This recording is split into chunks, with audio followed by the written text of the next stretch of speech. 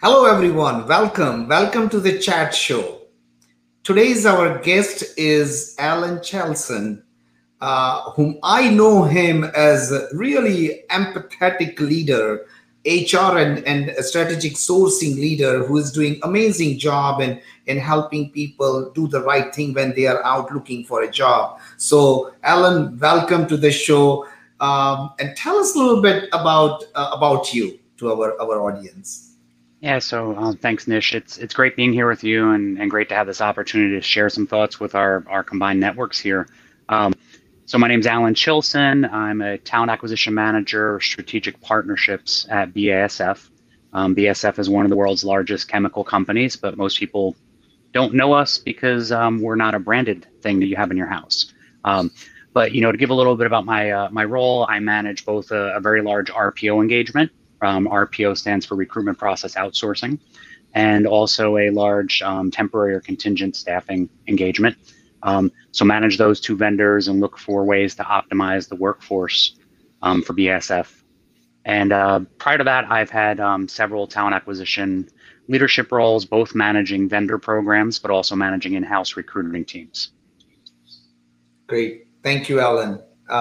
So, as a talent acquisition expert, you must be dealing with a lot of job seekers and a lot of hiring managers and making sure that those activity takes place in a right way for the benefit of both parties.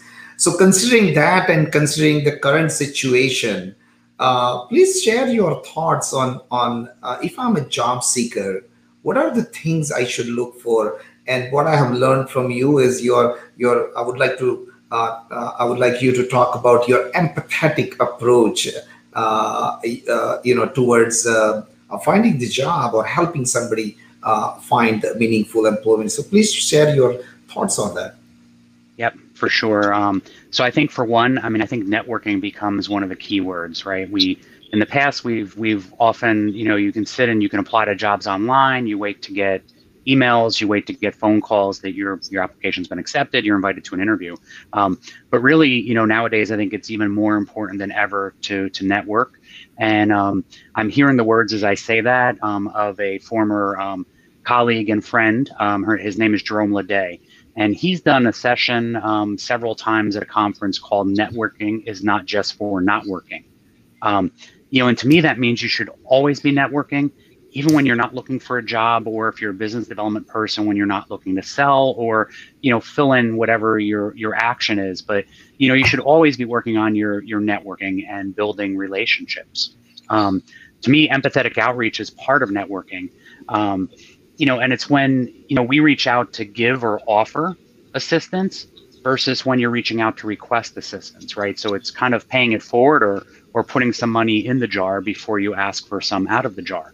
And I think you should reach out to those in your network that you can tell need some help right now. And a lot of those people are posting with the Ready for Work label on LinkedIn, or you can see that they've been recently impacted. They could use your help. And, they may not want to reach out to you to ask for help because maybe they've not been doing a good job of networking when they didn't need help. But to me, the empathy comes from us reaching out to people and saying, hey, I see you've been impacted. Might I be able to help? And, probably the other thing I would add to that is then once you are that person who is in job search and you've been impacted, like I mentioned, applying to jobs and waiting to hear back is not enough. There's a lot of job opportunities that may not make it onto a job board or a website or onto Indeed. I coach and encourage anyone from my network that I connect with to take a business strategy approach for how they maximize the time they invest in their job search. And, kind of the quick steps I'd say to that is, for one, you build yourself a marketing plan, which is creating an inventory of your skills and experiences, but also determining how are you going to tell your story or think of that as presenting your skills and experience to a potential employer. And then build a business development plan where you'll create a list of target companies and the roles at those companies that you'd be interested in within your region, or if you're open to relocation within multiple regions. And then do thorough research on those companies, learn as much as you can about the company, and then you go leverage your network and you look to make connections with people in those companies that are on your target list. And look to work with them and network, right? Learn more about their role at the company, learn more about what they feel the employee experience at the company is. You're not networking them to ask them if they can put you in, be a referral to get you in for a job interview, but you're really learning more through them. And I think if you take that approach, you build your marketing plan, you can tell your story. You take your business development approach of how are you going to go out and put your foot in the door at the company you should like to work with. And then these people you talk to during your networking calls, they almost become your brand ambassadors, right? They know what you're looking for. So if somebody mentions a role you may fit, they should say, hey, you should call Alan. Or vice versa, they'll call me and say, hey, I was talking to a colleague and there's a role you might be interested in. But that way you're not asking them for a job or an interview, but you're educating them about what you could do for their company. So that was probably a long answer to your initial question, No, but I'll turn that over from there.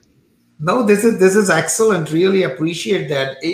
In fact, you mentioned about, and as we all know, during this difficult time, we all are kind of doing our best, juggling things, and so that empathetic approach of reaching out to someone. How do you manage that? What are your personal experience or thoughts how we can kind of help ourselves to help somebody? How do you think and execute? Yeah, so I can tell you, I mean, an example that is really from the past 2 weeks is I saw that somebody who I used to work with, so 2 jobs ago for me, 10 years ago, she was my primary contact. She was the account manager at a relocation company that my company used, and I managed that relationship. And I saw that after 16 years of that company, she'd been impacted through a downsizing. And I saw it on LinkedIn, so I reached out to her through messaging and said, hey, Yeah. I see you are in job search, and if there's anything I can do to help, I said, if my network is your network. If you'd like to talk about strategies, let me know. And within a week's time, we got together on a Zoom meeting, and we had not talked for several years, so we caught up on family and things, and then we talked about her resume, her target jobs, and kind of the approach I mentioned of putting together a marketing plan. And I shared with her some examples of what I used when I was in job search back in 2017. So, but it all started with just reaching out to say, if I can help, I'm here. Yeah, and that is, I would say, this is truly empathetic approach towards, I think, not only just saying that we are all in this together, really truly demonstrating that by reaching out and extending that your help or services or recommendation to someone. So that is the topic of today's discussion. So we appreciate that, and would you like to share some thoughts to our audience and what your story? I think you shared something about your current job, how you were able to in a unique way you were able to find this opportunity. So please share that story. That was pretty interesting. Yeah, no, so it is, and it's something that I feel that the things I've already suggested, the networking approach and the business strategy approach, to me, I have a firsthand example from 3 years ago, right? So in 2017, I was in job search. I had taken a package from my previous employer, was doing a little bit of consulting, but also was what I'd call a free agent. And my first day of free agency, so when the severance started, I was on a plane traveling to Chicago to attend the HRO Today conference on my own dime, right? So I had no company to pay for me to attend the conference. My wife may have thought I was crazy attending a professional conference for development while I was out of work in her eyes, right? But I wasn't only going for development, I was going to network. And I knew that the HRO Today conference was well attended by HR professionals in roles like the ones I'd held that manage HR outsourcing relationships. And also knew that there'd be a lot of vendors there sponsoring the conference who provide services like I've managed before. So I went to the conference, and during the conference breaks, right? So while everybody was in the exhibit hall and they had the coffee and tea and other things out, I networked with other attendees, learning about their companies and practicing my elevator speech, right? So how do you in 30 to 60 seconds tell somebody about yourself? And then also marketing plan discussions once we went to the next step, right? And And then during the conference session, so while everybody was in session, the attendees, I did skip a couple of the scheduled sessions and I went into the exhibit hall and I networked with the sponsors. And one of those sponsor representatives wound up leading me to my current role at BASF. And to share a little more detail on that, she was a senior account director based in Toronto, Canada, with a company that provides a variety of outsourced programs. She encouraged me to send her my resume in case something came up at her company. But, here I thought, I'm speaking to somebody who's from Toronto. She's never going to remember that she got my resume once I send it. But I said, hey, this is somebody who's invited me to share my resume. I'm going to send it. What neither of us knew is that she would soon be assigned to the BASF RPO relationship, right? And that's recruitment process outsourcing. At a training session for that new RPO team that was going to be supporting BASF, she was speaking to the BASF talent acquisition manager, so somebody wound up being one of my peers that was helping with the implementation of the program. And she said, we're really having trouble finding somebody with the experience and skills that we want to manage our programs. And, so this lady from the RPO vendor said, gee, I met somebody just 2 weeks ago. I'm going to give you a resume when we get back to our desks. And she gave that resume to my colleague. And within, I think, 48 hours, I was on a phone interview, and within a week or two was in person interviewing, and, the rest is history. But, I can speak from firsthand knowledge that having the faith to use that business strategy approach and to go out and practice networking, practice my marketing plan, and to, try to speak to as many people as I could, but in a, without being desperate, right? So you don't want to go out desperately trying to contact everybody you can, but put yourself into environments where you can talk about your job search or talk about what your goals are, and people will hopefully find your way there. But I find a lot of times these things present themselves when you're not expecting them to. And that's where I believe all of us, I may not have any jobs to fill right now that could fit somebody from my network's career path, but when I reach out and speak to them, I don't know who I'll speak to the next day that might be looking for somebody like them. So that's where I say the value of networking when you're in job search, but also when you're not. Just that power of your network, not having as many connections as you can have on LinkedIn, but having quality connections where you actually know things about those people, to me is really important. Yeah, no, that's a perfect example of, I would say, a proactive networking, and then really executing in an empathetic way. In an empathetic way, you try to understand what their needs are instead of just going and applying blindly for the job. So some of those things are very, very important. One of the things which we would like to learn from you in closing is any story or any incidents you can think of where you have seen empathetic creativity or innovation in the procurement or in the talent acquisition space, or any approach or any story which can demonstrate innovation and empathy. Yeah, and I would say, to me, the innovation does really come from these different approaches to job searching, and I wouldn't say they're new, but it's taking and it's really blending together different things, right? And being innovative about how you approach it. And I would say really where I feel the empathy comes in is, so my example of reaching out to the person from 10 years ago and saying, hey, can I help? And there's certainly a few other people I've reached out to over the last few months in similar situations and look to help them.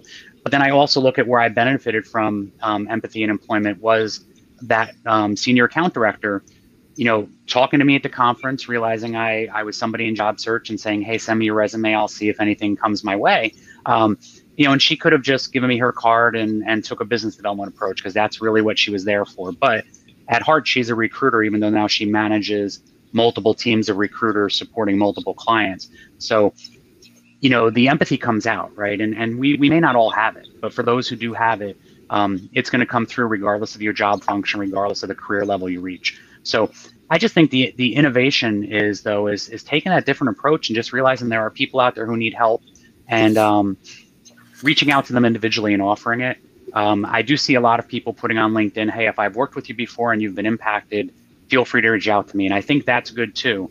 But if we're actively engaged with our network, we're seeing those people who change their logo to saying open to work. And then we're reaching out to see what we can do to help. So the blanket offer is good, but I think the individual offer is better because you bring it out. And once you reach to them, whether that's via instant message, email, or phone, they feel it's okay to come back to you and ask for help. Whereas they may not want to come to you if they've not spoken to you in months or years. So I think it's just really important to make sure they know you're sincerely, and empathetically available to help them. Oh, thank you. Thank you so much, Ellen.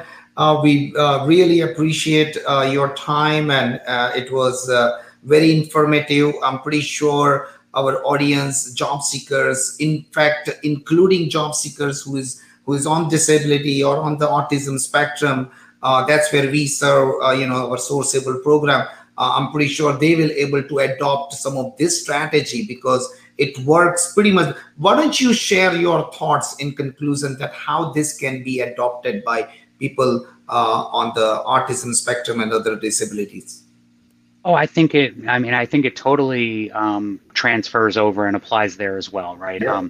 They have their own networks, and that's going to be their neighbors, their family, the professionals who help them along the way, right? And I think often we may think that those individuals will get help from those state agencies that do offer programs, but let's face it, the state agencies are overtaxed. They're dealing with COVID right now, just like every company is, and they may not have a full workforce. Their budgets may be reduced, all sorts of things. So I think it is important to help those individuals as well. So when you know people who need help, regardless of why they may need it, I think it's important. But I do think that those people, that whether it's on the autism spectrum or other types of abilities, there's no reason why they can't take the same approach and network and ask people to tell you more about their company, more about their job, more about their employee experience. And people like to talk about these things, right? So they're going to tell you that. And then they're going to ask you some things about yourself, and then you get your chance to have your elevator speech or your marketing plan conversation with them. And to me, you deputize everybody you speak to while you're in job search, because they are hopefully going to remember the things you share, and they are going to take that message elsewhere. So I think it's totally relevant to your Sourceable clients and anyone else who's listening. Thank you, Ellen. Thank you so much again, and thank you everyone for joining the chat show where we talk about empathy, employment, and innovation every Wednesday at 2 o'clock. So thank you again for your time. Stay safe, healthy, and all the best. Thank you. All right. Thank you. Thank you, Ellen.